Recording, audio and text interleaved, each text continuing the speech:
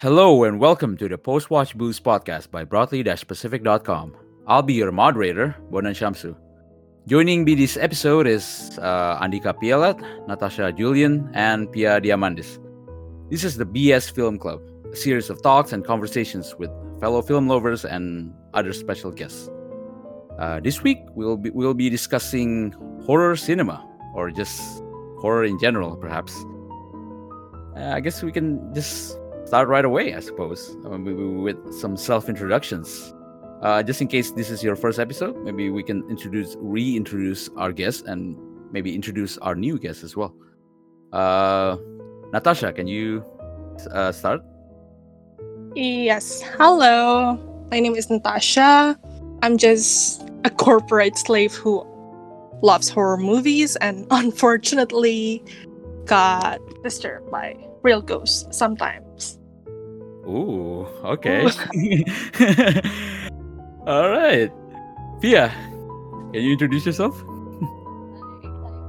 Yeah, I'm the resident Instagram scroller and I guess joke dealer.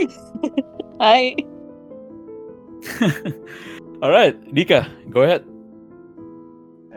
Hey everyone, my name is Andika, but my dad calls me disappointment. So yay! No, Yeah. Dika, I wanna bring up an introduction that Dika did on the first not the pilot episode of the podcast where he was like, "Hi, my name's Dika, but everyone calls me Dick." I thought that joke didn't land, so I just kind of stay quiet. Nice. All right, yeah, and just to introduce myself again, I'm your moderator. It's a fancy title, but yeah, I'm Bondan. I run the website. I guess I run Broadly Specific, but I am not the horror connoisseur for this episode. I'm joined by Natasha and Pia, who will be our horror connoisseurs. Who will no, it's fine. I guess we can perhaps just start the episode right away. Really, since we're just talking about horror cinema or just horror in general at some point.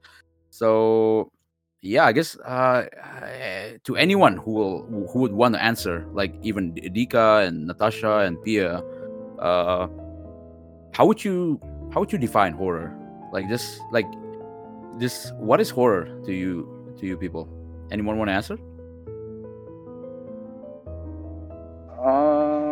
I think when I define horror, I mean, as a teenager, when I was a teenager, I used to define horror as this movies that are going to scare me because I know I'm gonna see like a bunch of ghosts in a wrap around a jump scare or whatever. But as I grow up, I've seen that opinion, I guess, kind of fade away because I think that I know that a lot of horror films, especially in this modern age, just kind of step away from being too, I think, ghost centric and kind of delves into the psychological realm.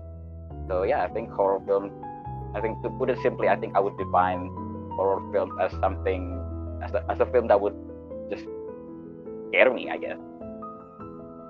But I'm not Yeah, the that's expert. So yeah. I think that's the usual answer, but like yeah, definitely something that is quite valid in how one would define horror. Anyone else? Like Natasha, like you're the new guest. Like no pressure, but No yeah, pressure. Yeah, well, yeah. I mean, you see, okay, you in your self introduction, there was also an interesting part about you being able to see ghosts or something. So maybe that's Yeah. part of your definition. Well, maybe not really that different. It's just like a scary movie that will haunt my sleep for days. But now I see it as an entertainment to Mm. challenge my adrenaline. Oh, okay. Yeah. So it's a bit like looking at new horror films. It's a bit like searching for new highs, right? The new highs or Yeah. something like that. Yeah. Yeah. Yeah. That's pretty valid. Pia, what do you think? You have any thoughts on that? I think I think I pretty much agree with Nata just said. For me, the horror genre, it's kind of all about finding new highs. Like, I think we can also touch Right. upon like what are my favorite parts of the horror genre. Like, I prefer those that are very imaginative, creature flicks, supernatural horror, where you can really go crazy and be creative with Right. Yeah. whatever it is that's scaring you, instead of those that are more grounded in reality, like psychological horror or stuff. I see. Okay, actually, just to start, just maybe you brought an interesting point, but maybe just so that the listeners can have a better picture of what we are as horror fans. Okay, I'm not a horror fan. I'm a pretty I'm not very knowledgeable on horror, but like you people, like, just to start, like, what's your favorite horror film? Just to start, just what's your favorite horror film? Like, just one film or like several films? Anyone?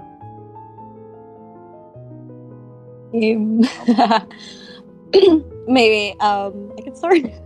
Yeah, sure. Yeah. What's your favorite horror film? Yes, so many. Yes, so many. So many. I know. Okay, pick Kinda like hard. 3 or 5. It doesn't have to be like, the top 3 or top 5, but like just 5 or 3. So it's not. It doesn't have to be ranked, but like, well, if you have to pick a horror film, like horror films to bring to a deserted island or something, what would you bring? Why would we bring?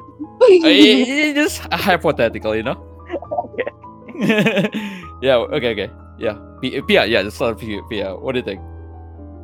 Oh, you know what? That's a really Dika, just bumping out of what you just said.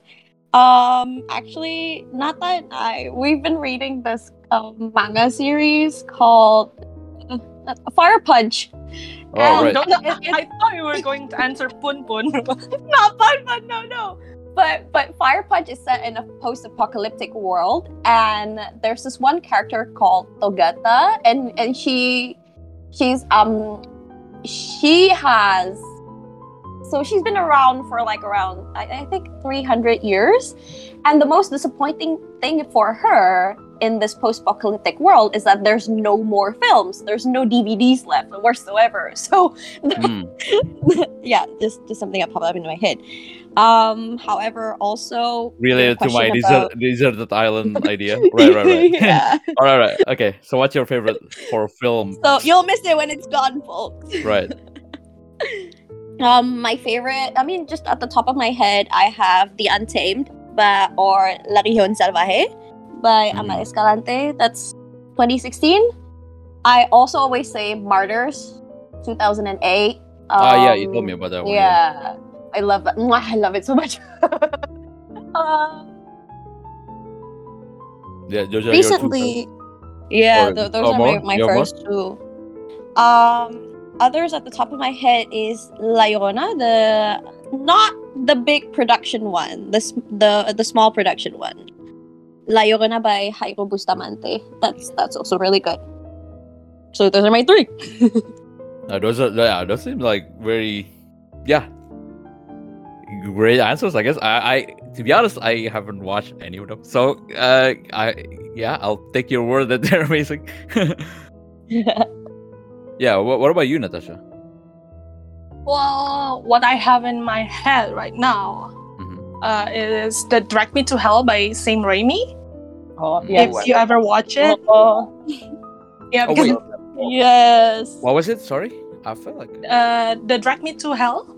Okay. Yeah, because I don't know, even after all those years, like, it still creeped me to death. The character design and everything, it's just wow. And also the Insidious series, but I guess this one is quite biased because from my perspective personally, they are able to capture this whole thing about the other side really similar to the real ones I see. So I was like, dude, can you see ghosts or what? Why is this so similar? And that's why I got attached to the series a lot. Okay, we need to address the fact that you can see ghosts Yeah. later. Yeah, but yeah. That's Yeah. no, it's fine. It will make an interesting discussion later.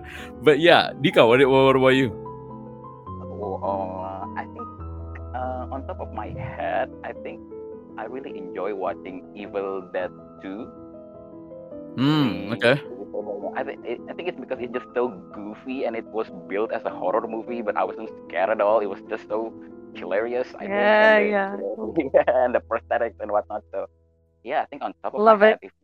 if you were to, because I'm not the one who like to watch horror films that scare me. I guess I like Right. the ones that entertain me in a way that Evil Dead 2 mostly did to me. It was funny and hilarious at the same time. So, Ah, wait, in Evil Dead 2, that's Sam Raimi, or was it? Or was it? yeah, Yeah. yeah.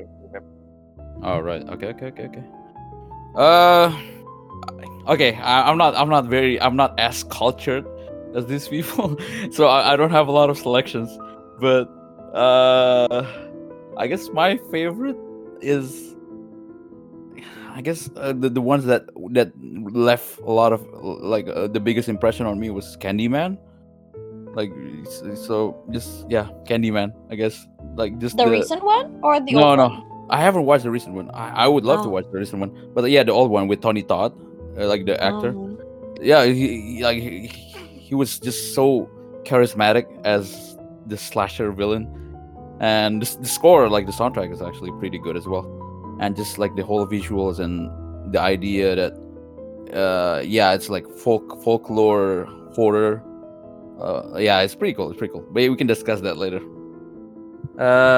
Yeah, I guess that sets the tone on what kind of horror that our panelists here likes to watch. All right, with our panelists have talked about their favorite horror films. Now we can kind of move on to just what they know about like horror history, like horror cinema history. I think that this question may belong to Pia at first. Why? Pia seems to be the authority of this thing. No, not like that. Yeah, okay. No pressure, but like, what do you know about just the history of horror cinema? Like, I don't know. Yeah. Well, if you want me to be textbooky, I think horror cinema owes a lot to, obviously, in the early days, to what do you call him? The German expressionist. With the Golem. I'm not even sure. The Golem. I'm not even sure how to pronounce it. The Golem. The Golem It's a 1920 film, and of course there was German also, and there was also another one, Dr. Caligari.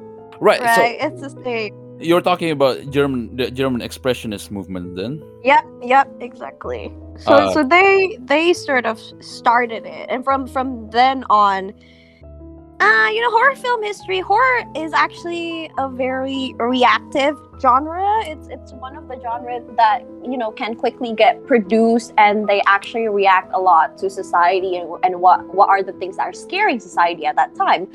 So in the 1920s, we were talking about the Great Depression and stuff like that, and so people, it was a very like reality, human related fault where people kind of saw that after the Industrial Revolution, it's not really, capitalism isn't really that great, so they were kind of like, oh no, they were looking for ways for escapism basically, and so there were a lot of these creature flicks, like so we had Nosferatu.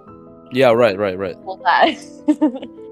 And so that's sort of how horror has always been, and even with recent history coming out of with COVID-19, some of the very first films to actually reflect and into the current situation, came from the horror genre. With The Host, we were just talking about this. It's on Shudder, and it's Zoom horror films. You're on Zoom with your friends, and there's like spirit that hops through the different Zoom channels. So yeah, what else is there to talk about horror? Right. So yeah. So Yeah. horror cinema is like always tied to like what gets people anxious at the time. Yeah, Right. that's Yeah. true. Yeah. I see. Yeah. I think that's one of our like later topics as well on like just yeah. Like we'll talk about it later, but like just how horror maybe not it didn't start recently, but certainly recently there's a lot of horror that kind of plays into like social anxiety, like the general social zeitgeist and stuff like that.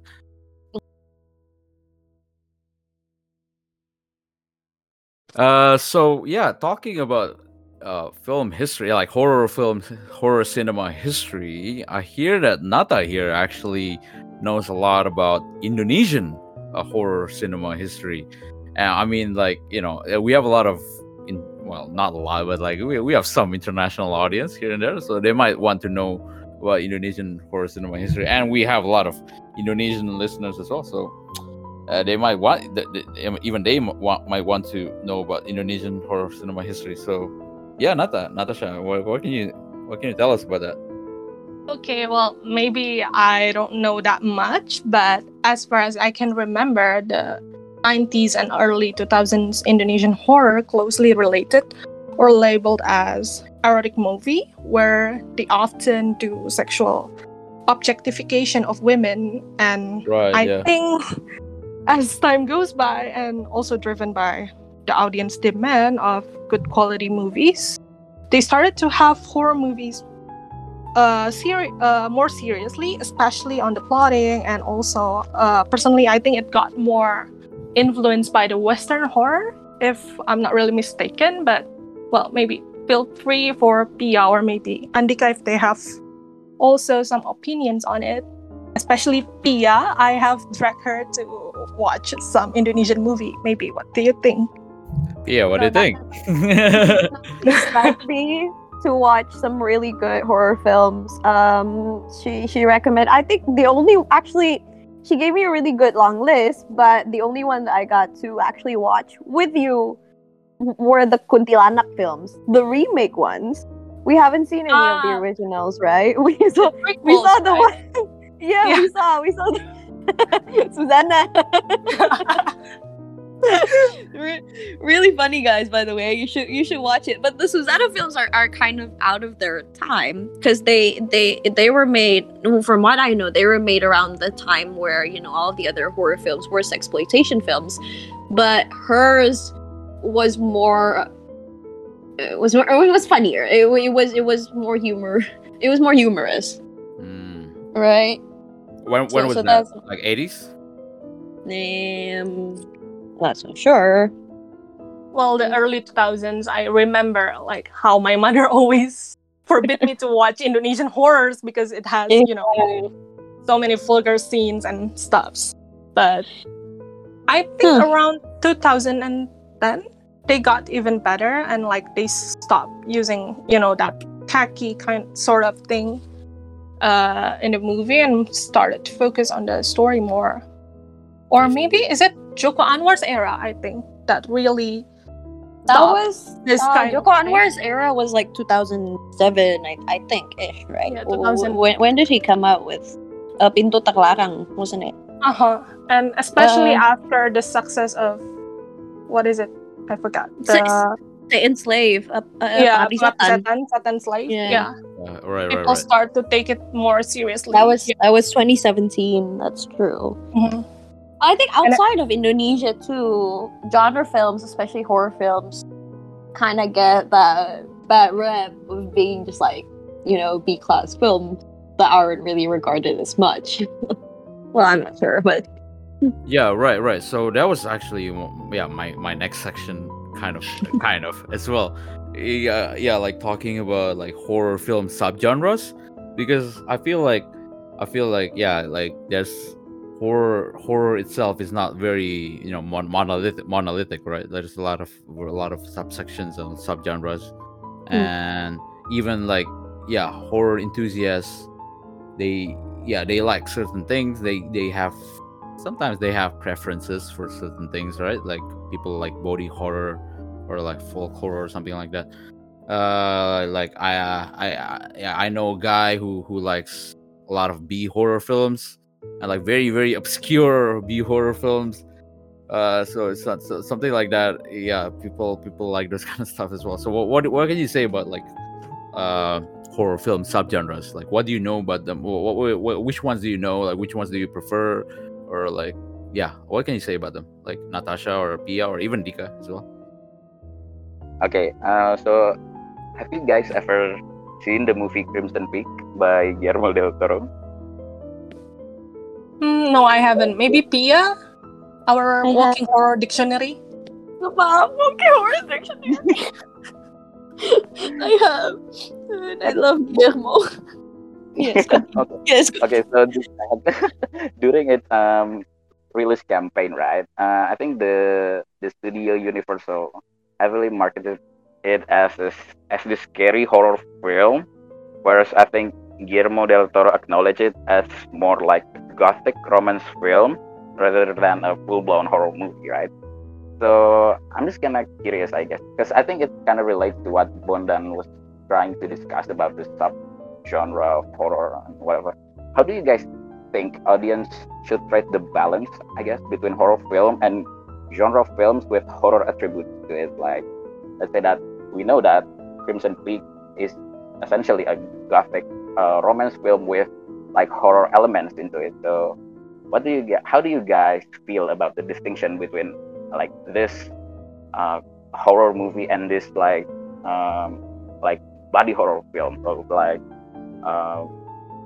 something like that? How do you guys kind of balance that, right? I guess just to start a little bit, I also found it interesting how, well, like it is another thing entirely, but like the new like the new Doctor Strange film, like the Yeah. the multiverse of madness thingy, by I think Sam Raimi as well actually, and a lot of the marketing buzz around it has been that, oh, this is the first Marvel film with horror elements, right? Like it supposedly is gonna have a lot of horror elements and like it's gonna be horror. So yeah, I mean, like this is just not just a side point, but like yeah, I mean this is kind of related to what Tika was saying about like things with horror elements. And what can we even draw the boundary between like things with horror elements, but or can we even where we draw the lines between things with horror elements and like pure horror, or is there even such a thing as like pure horror? What do you think, like Natasha and like Pia? I would love to hear, if you don't mind, Nata, I would love to hear what you think about this first. Like, what Maybe about... you can start it first. No, are you for real? I feel like my answer is gonna be super like textbooky. I mean, a textbook answer seems Oh, no good. problema. What do you think? Well, from my point of view, from my point of view, which is also like something that I read in a book somewhere. Also, like genres are just ways of, in essence, cataloging films and making them more easy to market and stuff like that. Right. So it's great to have genre bending films. Like, especially you talked about, the multiverse Doctor Strange movie that's gonna come out by Sam Raimi. I mean, Sam Raimi is a guy who did Drag Me to Hell, that Nata mentioned earlier. He also did Right. Evil Dead, that Dika mentioned earlier. But he also did Spider-Man and Spider-Man 1, 2, and 3 in the early 2000s. We don't talk about 3, but yes.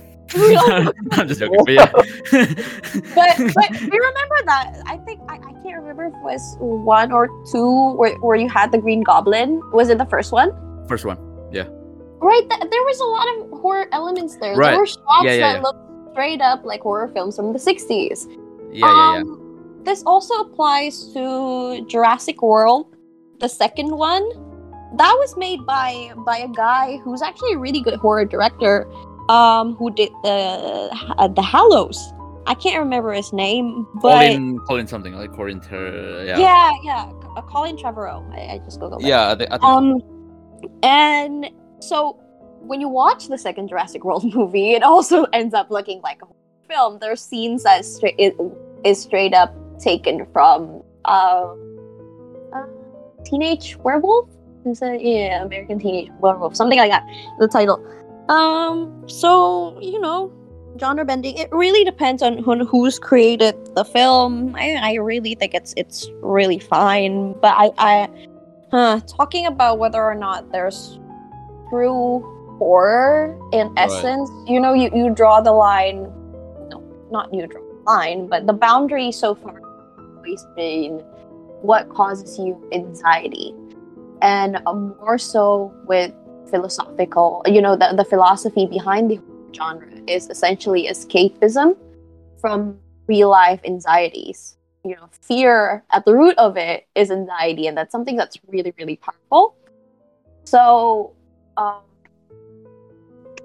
anything that goes under that can be filed in horror. And if some other genres want to take elements that induce anxiety, then why not? right. Yeah. You know what's fun? To add to it, Cronenberg actually did a romance. The great body horror god did a romance.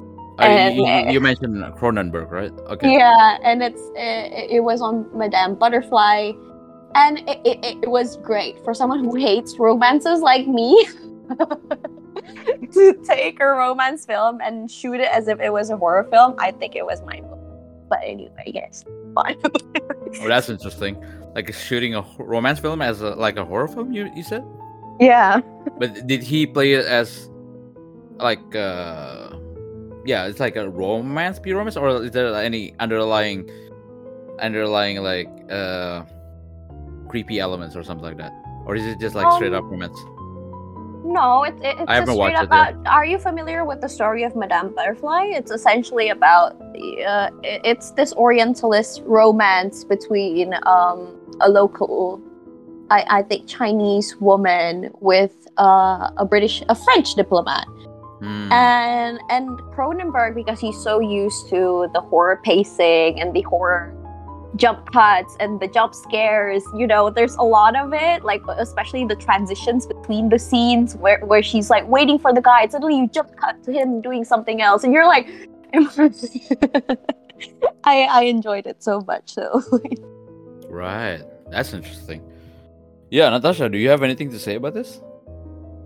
I think personally, back to Tika's question, I personally think horror works with so many different genres, and right. I think it just adds a kick of excitement on it. Even for example, I don't know if you guys are familiar with this movie, but me and Pia, we watched that one movie of Doraemon, I think. Yeah, that was so good. Doraemon and the castle of what? The Doraemon Nobita and the Legend of the Sun King. Yeah. So nice. Children's movie. Okay, interesting. An element of horror on it. Like it's like about Doraemon versus this witch that use a black magic, and I don't know, it just works. It has that really scary opening, guys. Like on Doraemon. Don't expect Doraemon to come up in this podcast. Okay. Yeah, I did not expect Doraemon to be mentioned, but yes, interesting. No, guys, like I would start. No, that's such a good opening. It starts with just like this establishing shot. I still remember it of an Aztec pyramid, and you just hear this witch's laugh, and it's just so scary. The laugh itself. Hands down. I see. Film. Yeah, I guess the conclusion is certainly horror elements work with different things as well.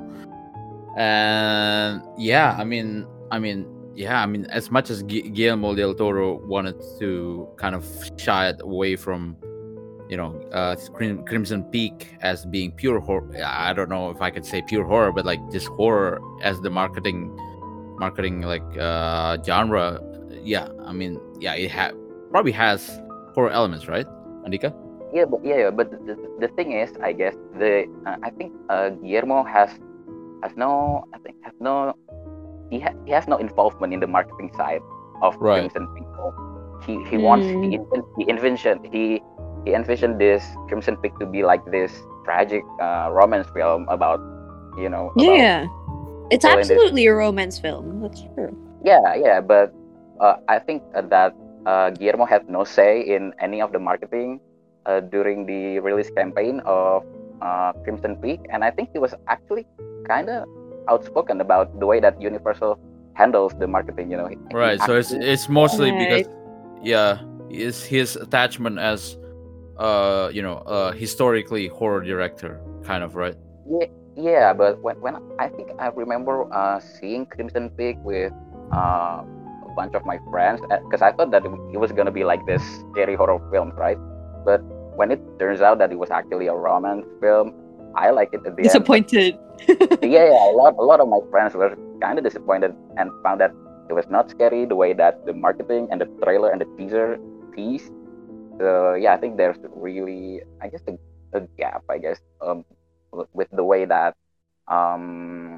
the gap between the marketing and the actual product itself. But I still Oh, think that it's actually a horror film in a way. But I think the romance genre kind of took over the horror side of things. I Yeah. see. Yeah, I'm guessing that The Shape of Water isn't with Universal then. Yeah. um, Yeah, Nata, yeah. I wanna ask Nata about this because Adika had a good point about horror being a genre that sells really easily and sells really well. Like it was just something that you were saying about how they were Universal was marketing it. I would guess they did it because horror actually sells really well. And I kind of want to hear it from Nata, like what she thinks. Like, why does horror sell really well? Like, Well, I think personally, people like to be scared. They enjoy that feeling a lot. Ooh, why is that? like a thing? thrilled. I don't know, maybe I have like people like I- to challenge their adrenaline, I guess. I don't know. Like it's so easy, even in Indonesia. If you want to do a movie, like it's better a horror. Especially- I think I may have a little answer on that, kind of, because like every time I ask people if they like horror films, they always say that no, I don't like watching it alone, but if it's with friends, I would like to watch horror because like it's fun to watch it with friends. So I think the Yeah. reason why it's That's me. quite successful, yeah, I mean, you and like some other people as well that I asked, like, I think the reason that it's quite successful in like theatrical releases is because of like horror as like a communal experience, kind of, right? Like just people getting together and kind of, I think, Freak out like, together. yeah, people's reactions kind of, you could It's kind of like a theme park, kind of like You're when right. I'm going to do fun. yeah, you kind of you can kind of feed off people's reactions, and like, That's interesting. It's, I guess it kind of plays into how how humans kind of like to see other people suffer a little bit, right? So It's it's a called bit- morbid Yeah. curiosity. It's called morbid curiosity. right, so it's a bit more like kind of like enjoying to see your friends suffer, or like enjoying No. to see your fellow audience suffer a little bit, and you kind of, I mean, you are scared, but at the same time you see other people are scared as well, and you kind of feed off that energy. So then- yeah, I mean, I get it. It's absolutely true to me. You're right. Yeah, I get it. Although some people do also like to watch horror alone, right? Yeah, because I think, as soon as you were like, I think people love it because they love to see other people's reactions to it. Right. They love Yeah. to check out each other's reactions. I was like, I think my personal favorite horror films, like my absolute good ones, I won't be able to watch with anyone. Like I probably have 2 friends that I know I can watch these horror films. Why is that? Is it because it's more? Yeah, why is that? Um, just the theme. I think, like I said, I like creature flicks and body horror. That's something that freaks a lot of Yeah, also, I think some horror films aren't. Some horror films are not really great communal experience, but they are. That's also, true. But they're still good horror films. Like Yeah, I yeah. remember watching Ari Aster's Hereditary on theater, and people didn't really react that much, to be honest. but it was still pretty scary to me. It was still Did pretty harrowing.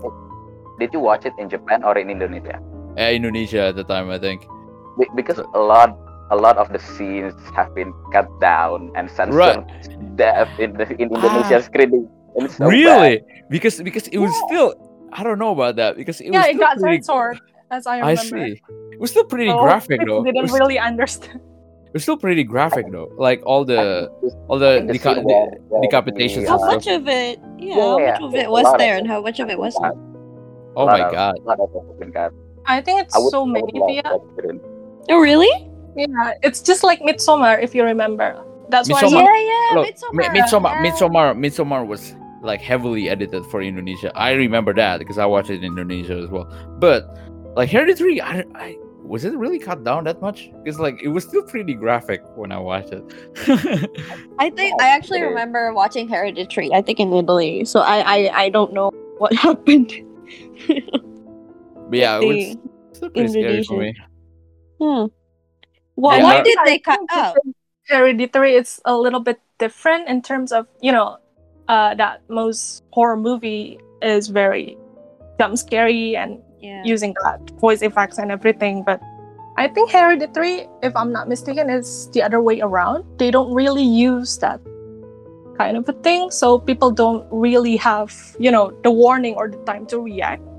That's Right. why they got I pretty think black. yeah, I think right. I think the horror of Hereditary when I watched it was just the feeling that the main characters were always watched. They were never alone. Like if you see the background shots and stuff, Mm. there was always someone watching. There was always the cult. Yeah, it's kind of a spoiler, but like yeah, there was like the cult is always watching. But yeah, something like that. It's pretty scary when you look back on it. But yeah. It's I think that was pretty scary. Yeah. Yeah, going back to horror film subgenres a little bit before we move on. And you any like horror film subgenres that I wouldn't say you prefer, but like you like you dive into a lot. Like which horror film subgenres that you like a little bit more than the others? Anyone? Natasha or like Pia especially, or like Natasha? I want to hear from Nata. I think I've been talking about mine. Do you have any I- subgenre? I love horror drama Mm. a lot because, just like you said, we like to see people suffer with Right. horror drama, like, how they Ooh. emotional brain, scared, we enjoy seeing people suffer. I think in horror drama I can see them suffer more than the other time. Any example? I like to see Any people favorite suffering from that? emotionally. Like The Haunting, right? Yeah, the Haunting of Hill House, Haunting. I also Oh, I love love that. the Babadook, if you remember. Oh, yeah. That was Uh-huh. full impression. And Mama also, I think it's quite creepy, and Lights Out.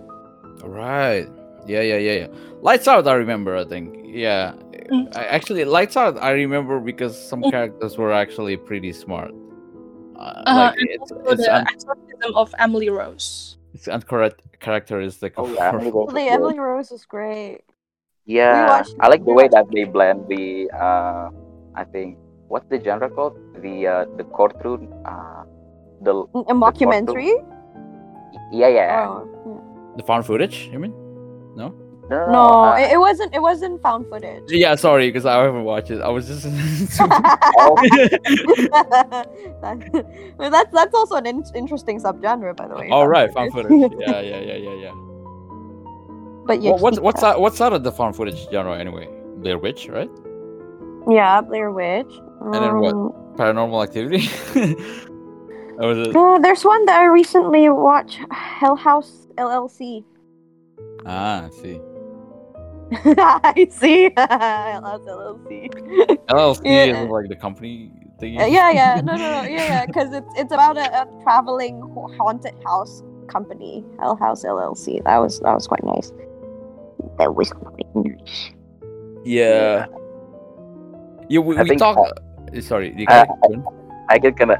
I was trying to looking for the definition of the genre of Emily Rose, and what the words that I'm looking for was legal drama. The phrase that I was looking for was legal drama. I think what makes Nata Emily Rose Legal so drama. great is that was is the legal drama.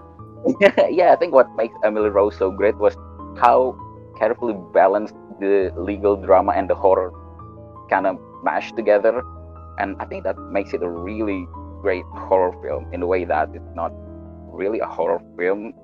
It's not just a horror film, but it's also a compelling drama as well. You know, I really like that film so much. That's true. Yeah. All And right. also, I enjoy about horror drama is because you can see I'm all about the character development, so you can see from the perspective of the people. So from them being fine to them being hopeless, I don't Right. know. I enjoy Yeah. You enjoy seeing people suffer. No, yeah. Understandable. that for emotional. Understandable. Understandable. Have a nice day. Okay. I'm just on the Wikipedia page for horror films, and Understandable. Have a nice day. yeah. I'm on the Wikipedia page for horror films, and they list the types of horror as like I think the body horror, comedy horror, folk horror, Comedy conflict horror. gothic horror, natural horror, slasher horror, teen Wait. horror, slasher horror. Slasher horror is actually quite it's an entire Really subgenre, right? nice. It's really Okay, the Texas Chainsaw Massacre. I've been meaning to watch, but like I haven't. I've heard great things about it. Would you believe me if I told you I haven't seen that? No, actually no. For real, I haven't seen it. Texas. I haven't seen most of the these were the 70s serial killer murders, right? So Texas Chainsaw, and then there was a Right. Freddy. There was Nightmare on Elm Street, Yeah. and all that. I haven't seen them. You mentioned 70s and serial killer. I guess Yeah. you mentioned how horror cinema history is always quite allegorical to what is happening in the society at the time. And yeah, the 70s was certainly a time of serial killers, right? Yeah. Like there was a lot And of serial what- killers. I at the have time. seen more the more immediate ones. I've seen The Last House on the Left and I Spit on Your Grave Mm. because Yes. those feel more real to me. Okay, this is gonna sound weird, but when it comes to serial killer, I feel that I prefer them to be real and not cartoony like Freddy. Right. So not the slasher villains then. No, not slasher. Not the Right, slasher yeah. villains. Not the Yeah, cartoony yeah. ones at least. I saw a meme on Twitter where it says like 70s serial killers, they don't know that they're making content. Yeah, they didn't know that we're making content. No, yeah, that's very dark. But yeah, I'm sorry. Yeah. I mean, like a lot of true crime podcasts and stuff like that. It was also revolve around 70s serial killers. I know, right? It's a time where they didn't really have good forensics, right? They didn't have good like forensics and fingerprints and stuff like that. And the serial killers can just do whatever they want at the time. But yeah. Yeah, I guess also we can also kind of, I mean, horror in cinema is certainly a wide topic. It has a lot of a wide array of topic that we can discuss. But we can also kind of move on to horror in other mediums as well. Like I'm quite curious to see what our panelists experience in like horror in other mediums like video games or like literature and stuff like that. So I guess we can start with video games, I suppose. Do any of you play horror games or something like that? I do Oh, sometimes. yeah, we do, maybe. Sometimes. Okay, Dika, what do you play? Okay, I think I played Outlast and the sequel. Also played Alien Isolation. That's a horror game, right? Right, yeah, I played Alien Isolation as well. Yeah. Yeah. Resident Evil 7. I love that Mhm. game. So Right. scary though. Yes. And I think that's about it.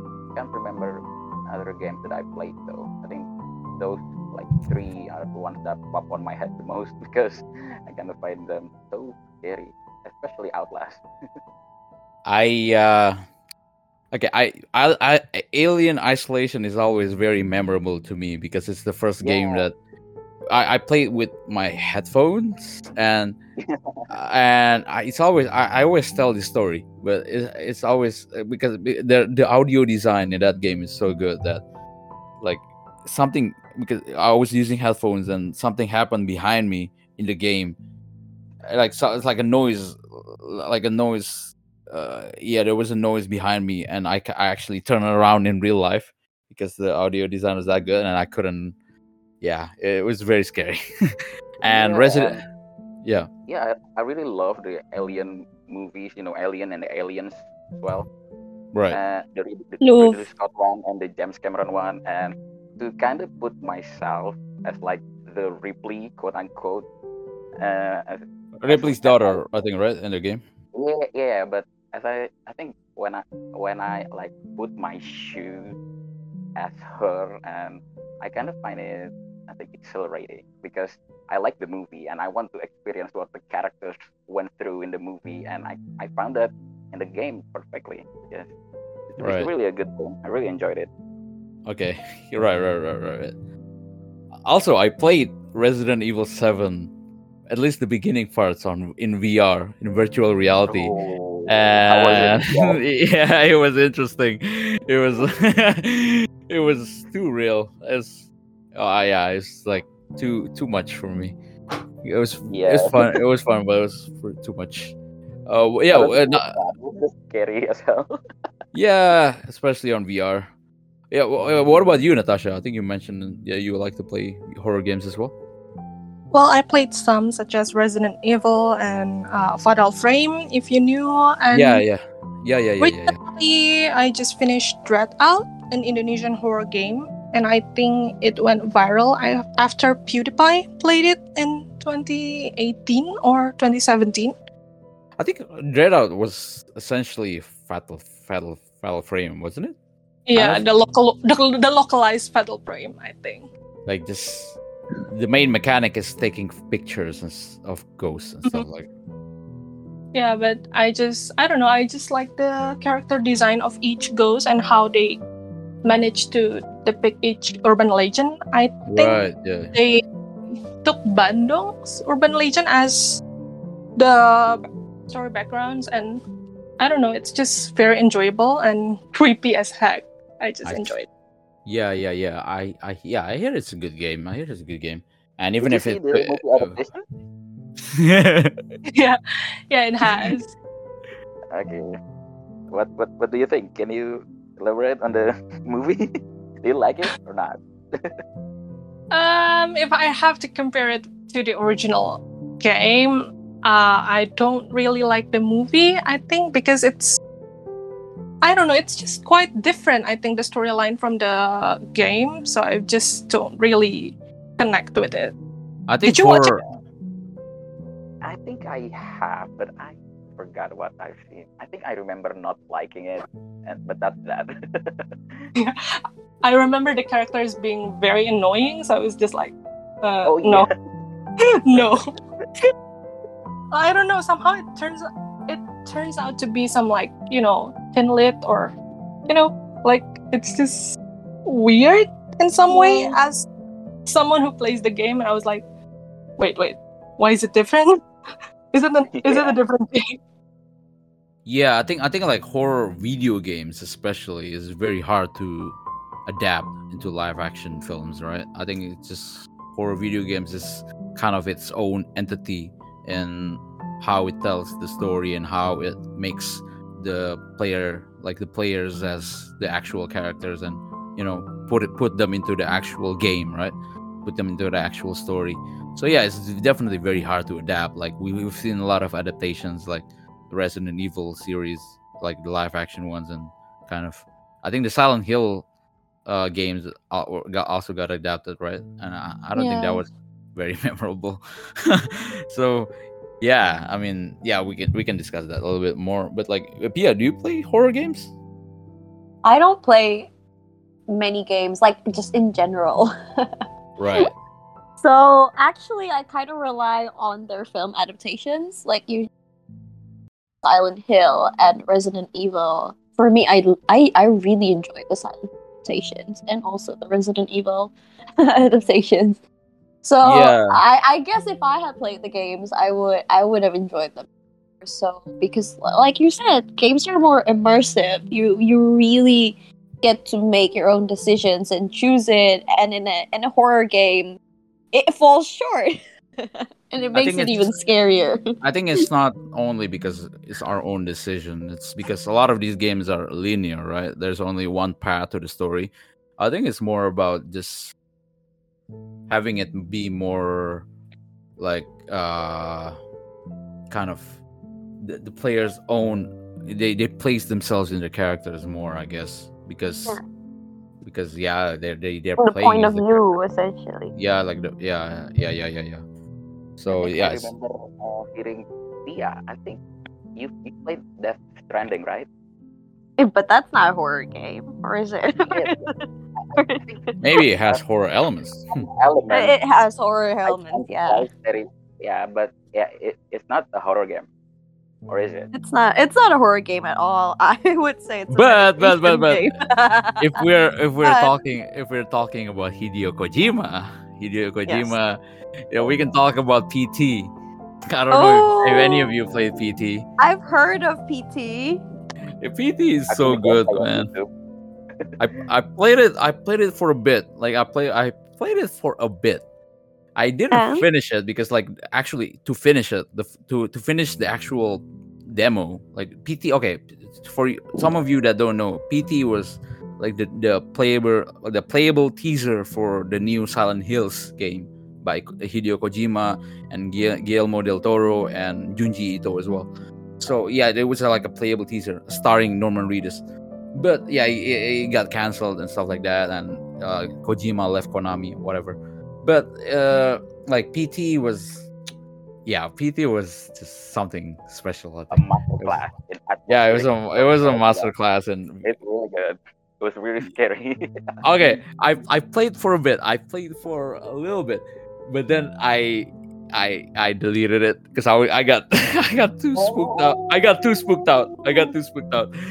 It was Essentially, the Silent Hill series, the creature designs are always so amazing. right. Yeah. Right? And- Yeah, that's why I know PT, because how?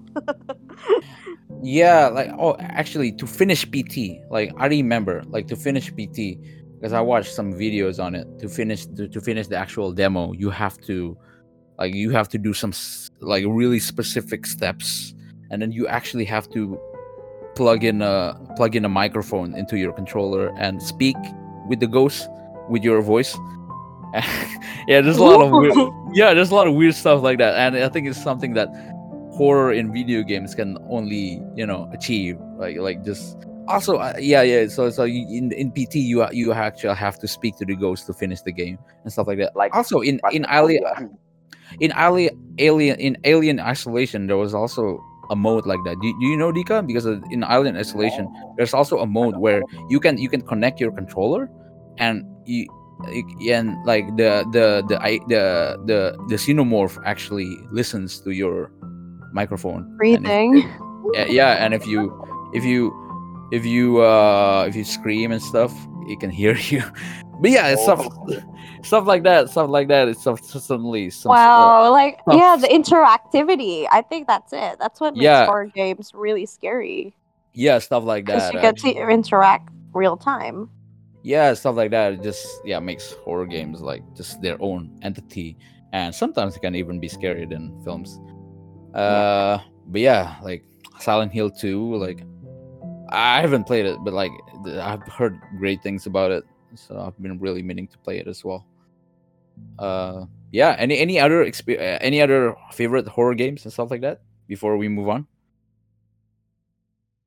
Okay, then I guess we can kind of move on to horror. Yeah, yeah. We're still on the topic of horror in other mediums, like anything that comes to mind. The first thing that comes to mind for me is, I guess, manga. Like, I think okay, Pia loves Junji Ito as well, right?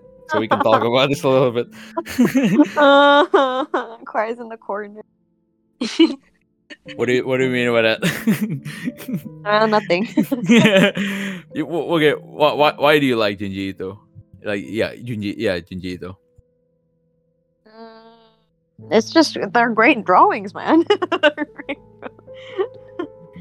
And I think the stories are just so outlandish and so out there. Even though you mentioned this once actually, Bundan, that usually Junjito doesn't really know how to end his stories, Yeah. especially if they're like his longer stories. Yeah, That's why yeah. they're usually short stories because he Duke can't really. But Yeah. It's a valid it's amazing. But it's amazing. it's a valid criticism that Junji Ito can't really end his story that well. His endings are usually very either very abrupt or very out there. The abrupt endings work with his short stories, but Yeah, with yeah. longer stories, they're not as satisfying. So What that's was why they're like What was Uh-huh. the one I told you about, the Renima, right? Or the planet, Remina. Yeah, Remina Remina. also ended It pretty ended very abruptly. poorly. It ended very Yeah, poorly. like the one with the where yeah, They ran like a space capsule and just like out there. Well, I just right. spoiled everything.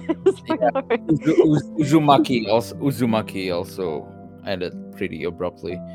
Although I don't really remember the ending to Uzumaki. the What was one the ending to Uzumaki? the one where the entire town become a spiral, like a spiral city, and like Ah. and the end was basically like the two main characters, the boy and girl, kind of going into like this spiral entity, and Mm-hmm. they become absorbed by the spiral entity, and that's it. So I it was see. very Yeah. abrupt.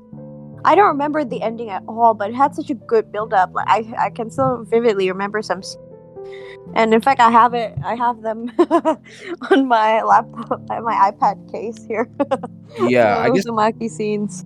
right. I guess Junji Ito's stories are appealing to people because they describe it as cosmic horror, right? I feel like that's the label that people attach to Junji Ito, and at least for me, that they do make you quite anxious because they Junji Ito kind of brings a lot of fears that people didn't know they might have, right? Like Uzumaki,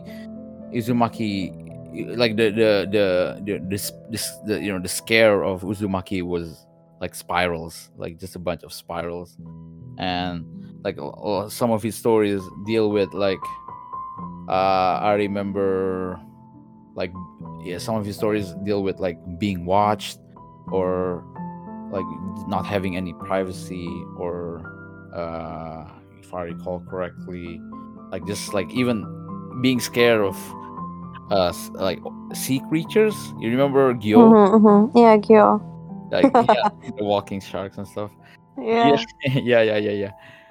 Um What do you think? you know what's really funny? That's a really funny discussion about cosmic horror because Right. Yeah. cosmic horror in its purest form.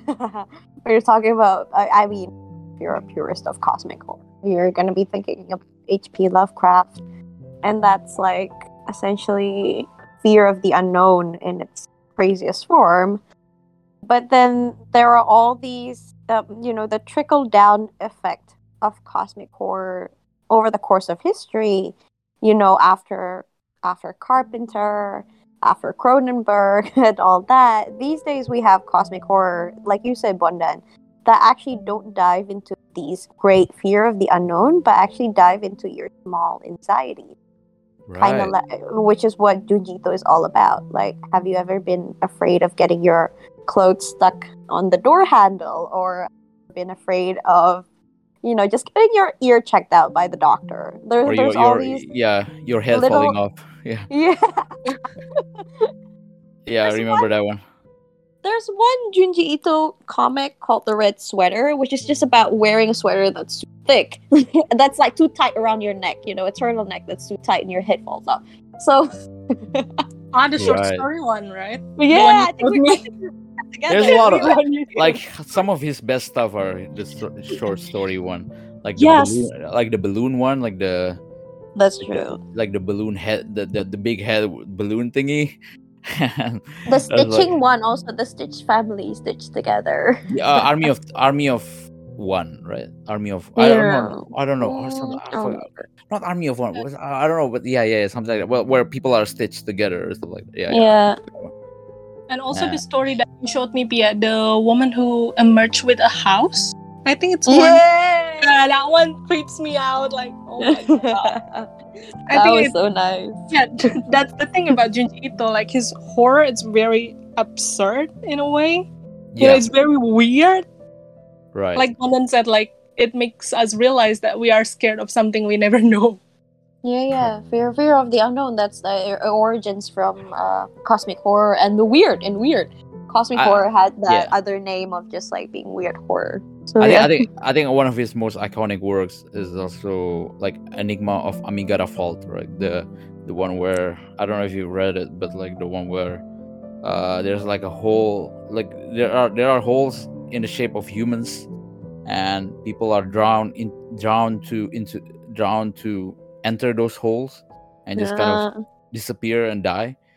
And I think that's like kind of I think there was a term for it, like there was a French term for it, like just kind of the allure of jumping into the abyss, or like sometimes you the void. yeah, the call of the void. Yeah, I think there was a call of the void. void. Yeah, like where sometimes you're in a moving traffic, like you're on the side of the traffic, and you kind of get the urge to what if I just kind of step forward and get hit by a car, or like if you're on the train tracks, or what if I just jump and kind of get hit by the train.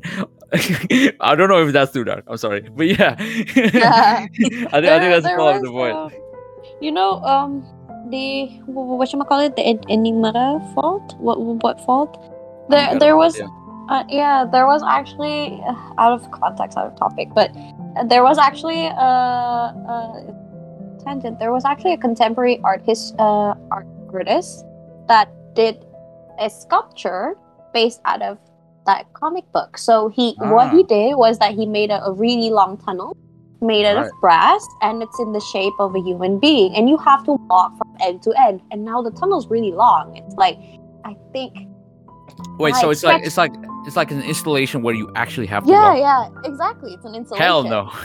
And it was put at the exhibition space of the Uffizi in Italy, and you had to walk from one end to another. And I think it's right around 20 to 25 meters long. And fuck, I didn't make it to the end. I think I only went in like not even a meter, because it's really you were scary. There. You were there. Yeah? Okay. I was there. Like, it's really scary. I guess it's very claustrophobic as well, right? Yeah, because it's made out of brass. Everything's painted black, and it's the shape of a human body. So you don't really have much room to move. You kind of just have to move forward. Do you remember the artist's name? Just to credit. Damn, I don't remember it. But I bet there's not much. I'm trying to look it up though. I see. But yeah, I think that's like the essence of cosmic horror, and like cosmic horror itself, it can be an entire point of discussion in itself. I think, like I don't know, like Nika and Natasha, are you guys familiar with cosmic horror, and like, or do you have any favorites or whatever? Well, Pia introduced me to cosmic horror, and basically I Yeah. read from her list. She gave me like a bunch of lists. Oh, you should read this and you should read that. You have Yeah. any? Yeah, you have any favorite or like anything that's anything of note on that? Well, so far I enjoyed it in the manga form, like Junji Ito's short Mm. stories. That's Yeah. just what comes into my mind right now. Because cosmic horror is very, wide range, I think. Yeah, for At sure. some for sure. point, like, I think I also read Color Out of Space, wasn't it? Like the Lovecraft one. Pia, have you read that one, Pia? Like Color Out of Space? I don't think I have. Which Color Out of Space. That's where Yeah. the colors come out of space and end up in a well somewhere in Southern America, Yeah. right? Yeah. Yeah, where it's like, wasn't it like a meteor coming down and like It there's, wasn't like, really a meteor. It was yeah. People saw it as a meteor, but Yeah, it's it was- supposed to be alien life form. right? So it's like people like, I think it was a family discovering it, right? The That's family. true. And suddenly, slowly, Yeah, they met their deaths. they saw a color that wasn't in any visible spectrum that we can see, Yeah. and hijinks ensue, I guess. And yeah, I Oh, didn't even know like a color can be, a subject of horror. So that was interesting. Oh, so out of context, the artist was Anthony Gormley. Okay, like the one where with the Junji Ito installation. Yeah, and it's called The Passage. The installation is called. I see. But yeah, Lovecraft stuff is certainly, he can be quite controversial if you see Oh, some of his history. But yeah. he's certainly the pioneer of a cosmic horror a little bit. Although if you look at religious texts and stuff, you can call them cosmic horror a little bit as well. That's Yeah. true. That's true. Cosmic horror is pretty much rooted in religion. It Yeah. in fact it talks about religion a lot. Yeah, for sure. By the way, I want to talk about the phrase. I want to discuss about the phrase elevated horror. Have you guys heard the phrase elevated horror? Maybe Bonda, you heard that phrase? Yeah, I think yeah, like some of the horror films that was released. I mean, the first thing that came to mind is, I don't know, like A24 films and Yeah, A24 yeah. horror films. Like, yeah, I think you're gonna mention. Yeah. Continue. Yeah, I think when Get Out came out, right, there was this whole parade of people labeling Get Out and Us and even The Witch and other A24 horror films as like this elevated horror. And I think the phrase might refer to the rise of quote unquote artful horror movies where it's trying to do more than just the good old horror with jump scares. Basically, I think the phrase might want to separate the Conjuring franchise or the Saw franchise from films that are considered more artful, I guess, like Hereditary and The Witch, Get Out, etc. How do you guys Yeah. feel about the like labeling of these recent trends of quote unquote elevated horror films? Do you like the phrase? Do you hate the phrase? Any thoughts?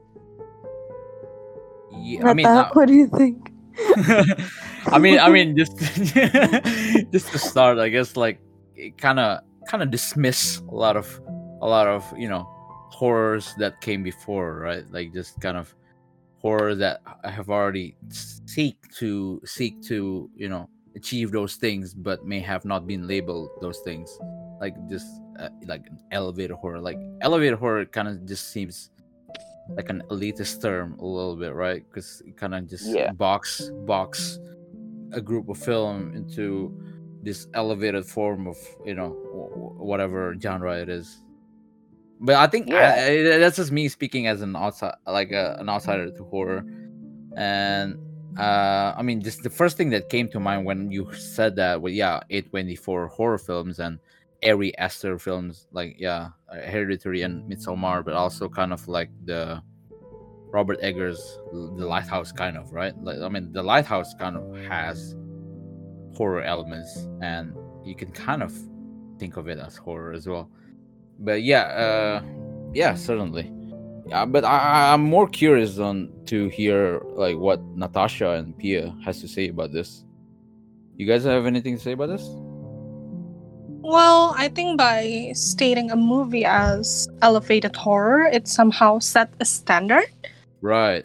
Yeah, like it makes you expect something more than just a general, jump scare and stuff. And I think it's quite a good label.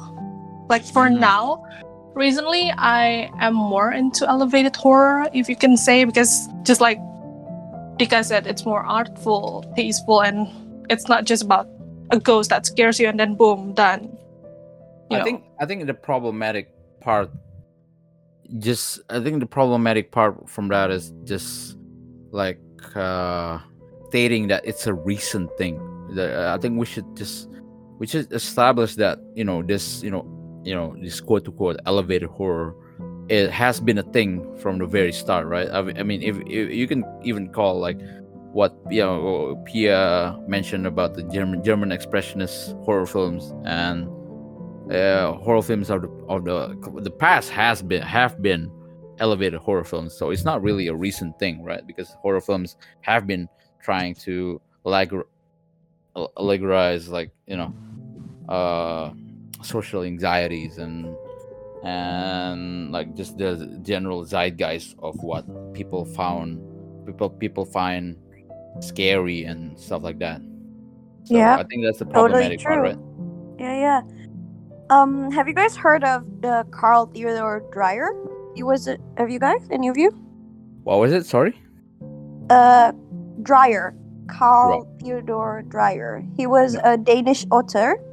I don't think I have, yeah. He made films in the 20s all the way to the 50s. And what he did was essentially that that elevated horror.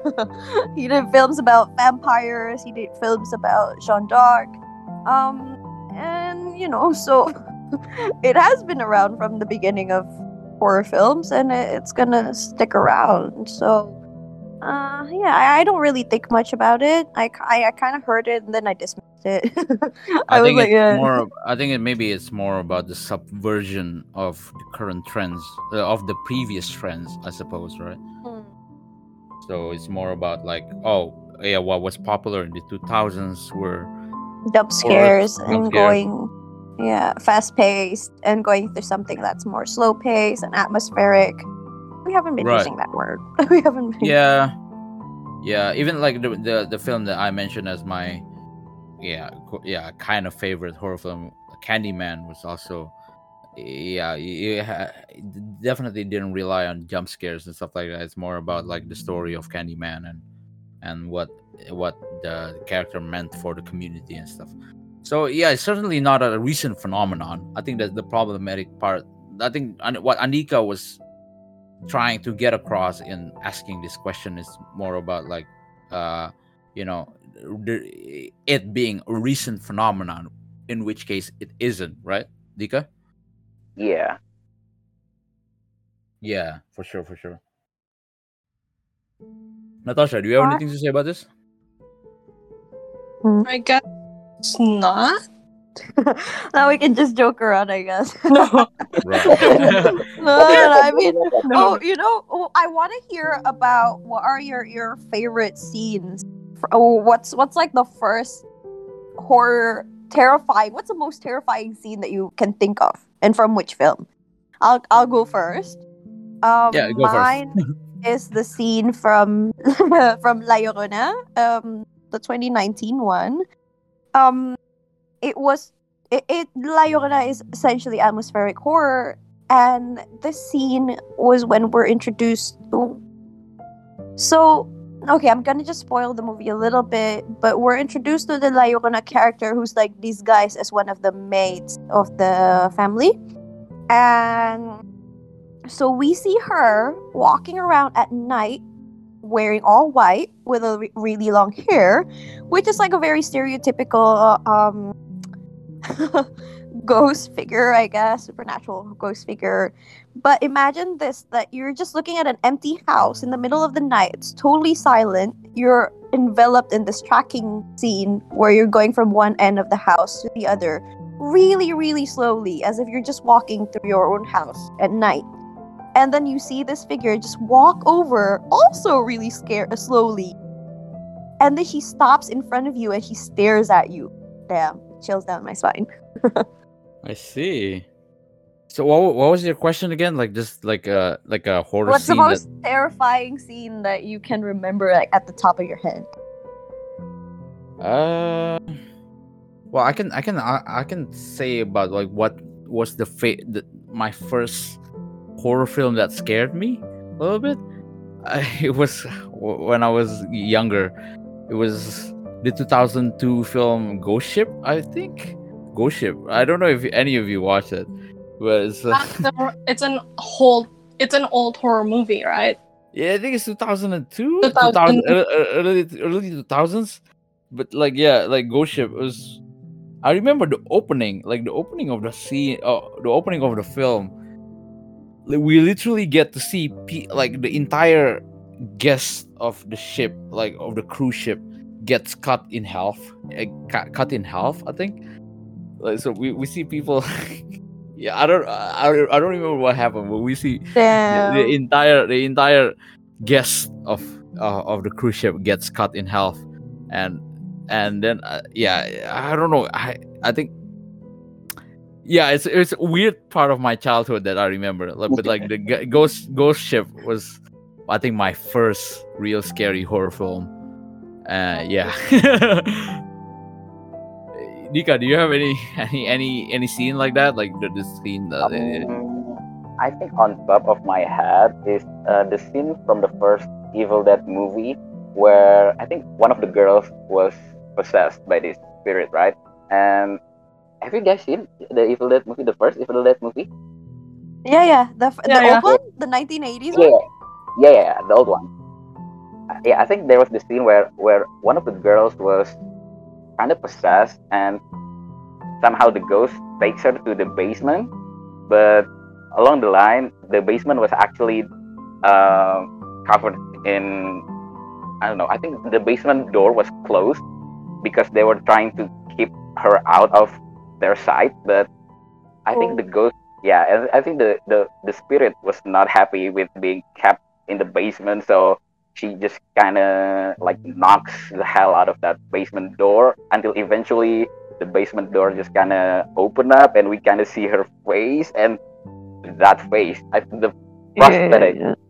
wait, I think I know. I think I know that face. Like it's in a lot of big like stills and gifs. Yeah, I think that aside from the old Japanese horror films and the Thailand horror films where the ghosts are just plain scary, I think I find that ghost in Evil Dead the scariest.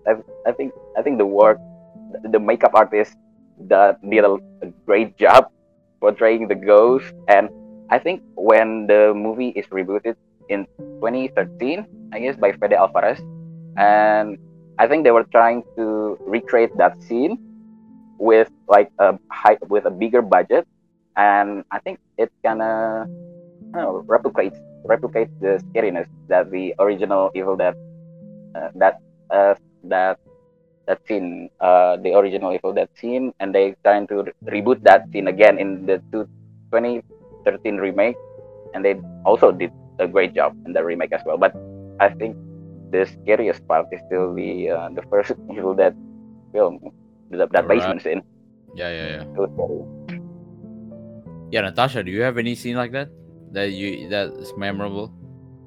What comes on top of my head now is the Drag Me to Hell scene when the granny, the gypsy ghost, appeared on the back seat of the car. Yeah, she appeared like out of a handkerchief, I believe. Yeah. And cursed the lady, chanting the spells and stuff.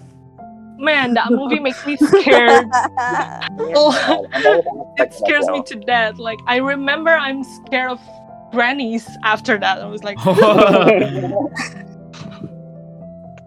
Yeah, I guess a recent scene like that was the Ari Aster's Hereditary, when when when the son was in the foreground, and like the mother was in the background, on the ceiling, on like this Oh, on the corner of the ceiling, Yeah. and it wasn't even mentioned. There wasn't, like, the thing with jump scares are that, usually jump scares has a cue, right? Like usually a musical cue or something, Mhm.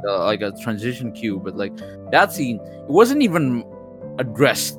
Like the mother was just on the It was just background. there. Yeah. Yeah, and that was just That was really so scary. spooky, man. That's so scary for me.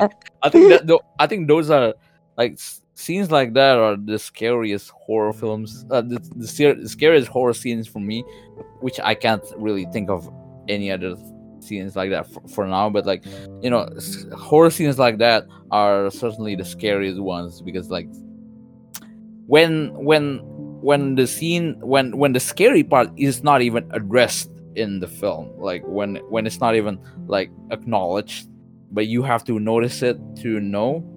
Yeah, that's scary for me. I also want to talk about the first Insidious movie where this satanic-looking demon Oh, behind right. Patrick, Yeah, yeah, yeah, Patrick yeah, I Wilson remember that. was just there for a second, and Yeah, I think behind it was Paul Wilson. yeah, it was a very clever jump scare to me, and I think Yeah, that's really that's I think that's an example of a good jump scare, because like yeah, unexpected. I think if I recall correctly, on that scene, the camera basically just transitions between the other character, and then the guy character, and then just kind of transitions between the two for a bit, right? Until finally Yeah, we see the demon thingy, right? yeah. At first it was like a conventional conversation scene, but I think James Wan elevated it into much more scary conversation scene where like a demon appeared for just 1 second, but it was really scary. Right. It was a really intense conversation that was going on. Yeah. That really took the whole scene to the next level. Nata mentioned Right. that she loved Insidious. We love Insidious. we can. But yeah, I guess we can kind of also address that fact. Like, I feel like jump scares have always been admonished in, like, just kind of like the film circles, and maybe some horror circles, that they really hate jump scares. But do you, especially Natasha and Pia, as our episodes horror enthusiasts, like, do you guys like jump scares, or what do you think about them? Do you think they have value? Like, what do you think about jump scares? Well, I guess in terms of value, they do have value, but as long as they don't really use it too much, like not in every single scenes they have a jump scares, and I fine. And of course, in terms of the music, the Indonesian movie has this habit of using jump scares with the really, really huge volume gaps. Like they can go from 0 to 100 in just in a blink of an eye. Right. Like it's just so disturbing. Hurts your ears. Yeah. And how about you, Pia? Do you enjoy it, or you despise it, or what? I think, like you said, it has to be well crafted. Yeah. Yeah, I think maybe it takes it takes you need skill. it needs to have a good setup, right? It needs to get a good, needs to have like a setup, and like an actual cue that will maybe happen. So when it happens, it hits more, I suppose, right? So yeah, for sure. I think it certainly has value, because I think it's a staple in the modern horror genre. Or even, like, not even the modern horror genre. I think maybe jump scares have been around for a bit, right? But yeah. Mhm. Yeah, because we want a good horror movie, not a heart attack after the movie. You know what Insidious?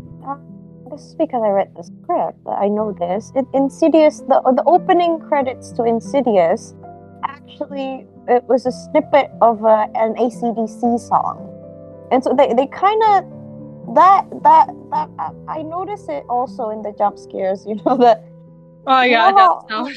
yeah how heavy metal songs. I don't not that you might be able to explain more because I don't really listen to AC, but I see a correlation between the music and the good jump scare. Right. Yeah. Certainly, it's a lot of yeah. Well, if it's well crafted, then certainly still has value, I think. And yeah, for sure. I actually enjoy the cheap jump scares when I watch horror films in a theater, because back to your point about seeing people's reaction in horror films. Right. Yeah, I just find it thrilling when seeing people just kind of get spooked by the jump scare, even not even from the cheap ones, I guess, even if they're not like fulfilling, I guess, but just seeing people's reaction to it, just I don't know, just kind of makes me happy in a way. Yeah, as a I communal love to see experience, people suffer. jump scares are as a communal experience. Jump scares are always quite fun to see.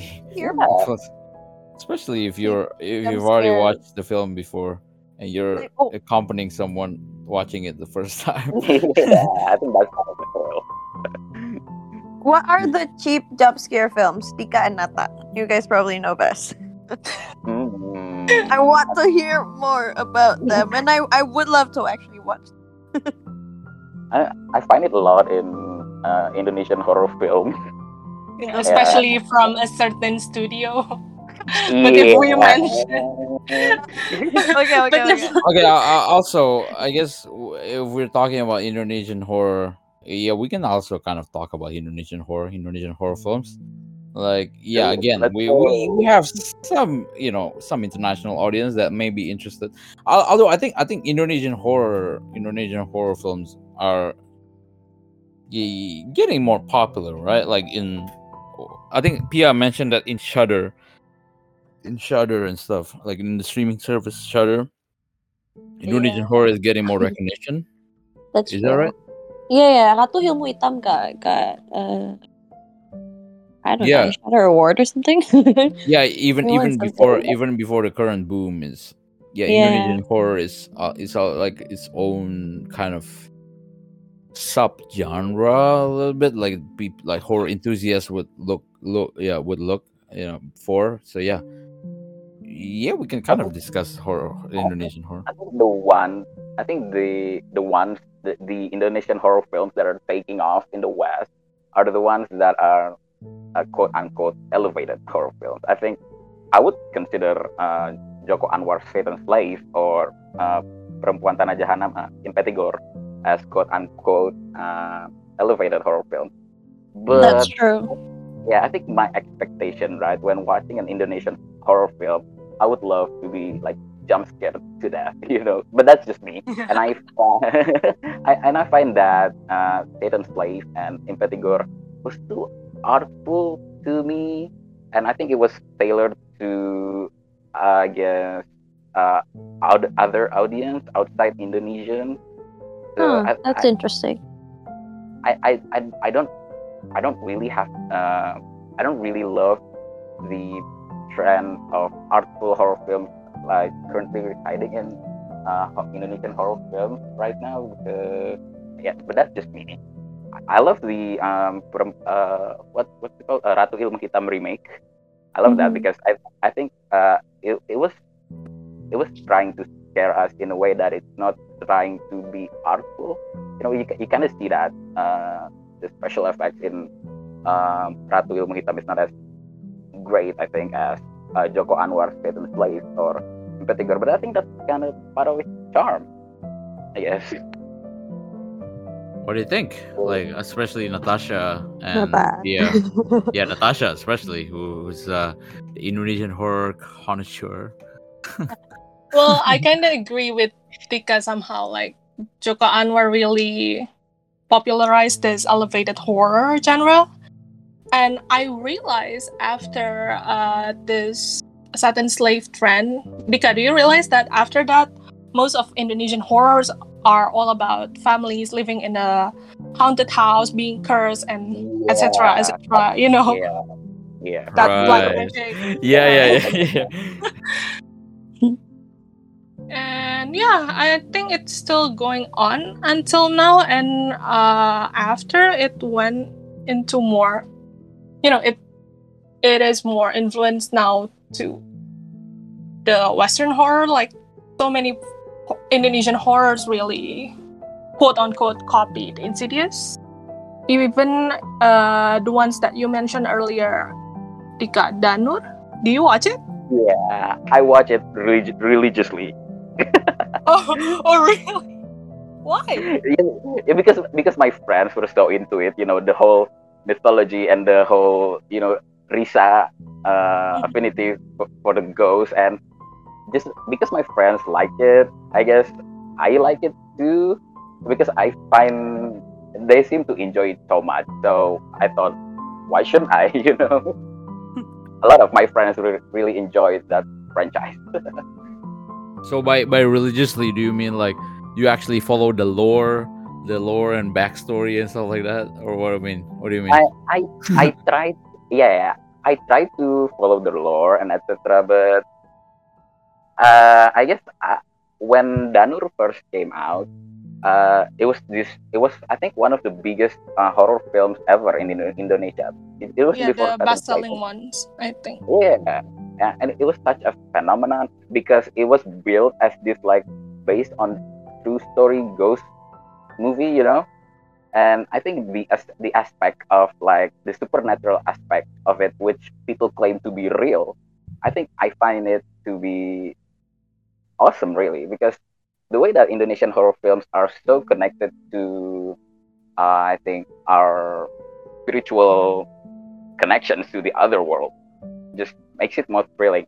I myself don't actually believe in ghosts, but I think after seeing that movie, even though I still don't believe in them because I haven't seen one myself, I just kind of respect them a little bit more.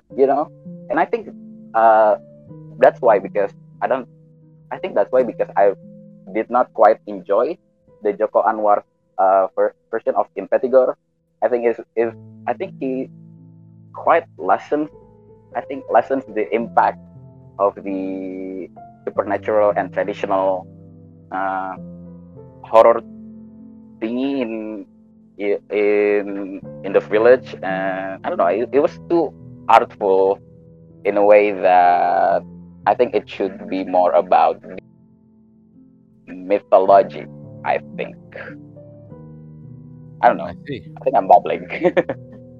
No, very valid and very interesting. Yeah. Also, I'm the same as Dika. I haven't seen a ghost, and I don't really believe in it. I don't really believe in it, but Natasha, what can you say about that? I feel like I think you mentioned something about like you having some real life experience with ghosts. Well, I don't know. Because of that, it just makes me have this habit of comparing the character design to the real one. So once they try to be so, over the top with the makeup, I'm just like, it's just like so funny. What do you see about the what do you know about the real one anyway? Like the what do you see? Like I don't know if I can ask this, but yeah. Well, actually, even the real one, yeah, of course it's way more scary, but like it's real random. I watch a movie in one of the theater in Jakarta, and like there's a ghost there, and even With us. yeah, even they are laughing like, is this really how we portrayed in the movie? It sucks. Interesting. We didn't look like that. It was like, okay. Well, the disappointment This of point. media representation of media. Yeah, How they it's think my interesting people look like. I mean, yeah, it's interesting because really, Yeah. I haven't really had an experience. I mean, to be honest, I still really don't believe in ghosts, but like, I do know some people. Yeah, some people do can see ghosts. Yeah. So I yeah. think the thing about Indonesian movie is sometimes they are trying too hard, trying too hard to scare people with the jump scares, with the makeup and everything, and it turns out not good in a way. Mm. So the real ones that you saw, like they're more subdued. They're more kind of grounded. they're what they look like. What do you think? Well, creepier but not tacky at all. Ah, creepier but not tacky. Okay. I heard you say that Insidious captures like the experience of what it's like to interact with them, but creature design, I guess creature design wise, what do you Is that think true? is more accurate? Yeah, that's why I was asking you, like, is this guy can see ghosts? Because it's really the way he depicts how they call the other world, the furthermore, I think. Yeah, the It is- furthermore. It's really, it looks exactly the same like the real ones. So I was just like, how do you know that this is what happens there? Oh. Yeah, we should like dig info or like ask the dude or email him or Yeah. something. Yeah. Okay. To give. Okay, this may be a little sudden, but like to give context to our audience. Yeah, What? Natasha here can see. Oh. I'm sorry, guys. Yeah. Yeah, if you've come this far in the podcast, then yeah, You're you're probably Indonesian. you're walking into this one. Well, yeah, kind of, yeah, that as well. But yeah, very very interesting. Okay. What do you guys think about May the Devil Take You? I think it has some of the best imagery. I think character designs of ghosts, but that's just me. What do you guys think about the character design in May the Devil Take You? Because I really think it has some really scary looking ghosts. But what do I you guys think? watched. Interesting question, Dika. But yeah, Oh, because I think it's I think it's the best Indonesian horror film that I yeah, watched. I watched the first one. I only watched the first one. It's, Yeah, it's, but yeah, it's pretty good. It's pretty good. it's the Wasn't character it? design accurate. Wasn't it also kind of inspired? I mean, I haven't watched Evil Dead, but it was Yeah, it was probably a lot of heavily, inspiration, right? it was heavily inspired by Evil Dead. I But see. Nata, do you think that the ghost portrayed in May the Devil Take You is actually accurate to the ones that are actually out there? Well, actually, it's great, but I kind of agree with Bondan that it's heavily influenced by the Evil Dead. But I think in the Devil May Take You, it's more look like a zombie to me, I guess. Yeah, So it's It's- not like which is local essentially ghost. like Evil Dead. Yeah. Yeah, So local- it's like an local elevated Indonesian ghost. local Indonesian ghosts don't look like that. Yeah, Thank God. thank God. If They not, look, have do already they just found. do they just look like humans then? They just kind of. What? Sorry. Do they just look like humans, like normal humans? Yeah, but some did not. Some looks like that weird creature. But yeah. Oh. What did like My favorite. your favorite that kind of My creature, that weird creature. Some of it looks like that, but the ones that I see mostly looks like humans, but deformed somehow. But I Mm, see the good ones too. good ones. What do you mean the good ones? That looks exactly like human, just like you, me, and Pia. That's why sometimes I ask Pia when I didn't wear any glasses, is that a human or is that a ghost? I love how you went just like you, me, and Pia, but not like Dika. Dika is a ghost. Because I'm the ghost right here. I see. Suddenly we change into a supernatural podcast. Yeah. I mean, it's interesting, like just talking about horror so far, but like we have panelists that that it supposedly has a supernatural girl. connection. So that's really interesting. Yeah, it's been great. I guess we've basically covered all bases that we wanted to talk about for this episode. So, any final thoughts or any Yeah. How final about words? like Nata? Do you have anything else that you wanted to like talk about tonight? Like any topics or subtopics? I guess it will be too much. It's enough for today, I guess.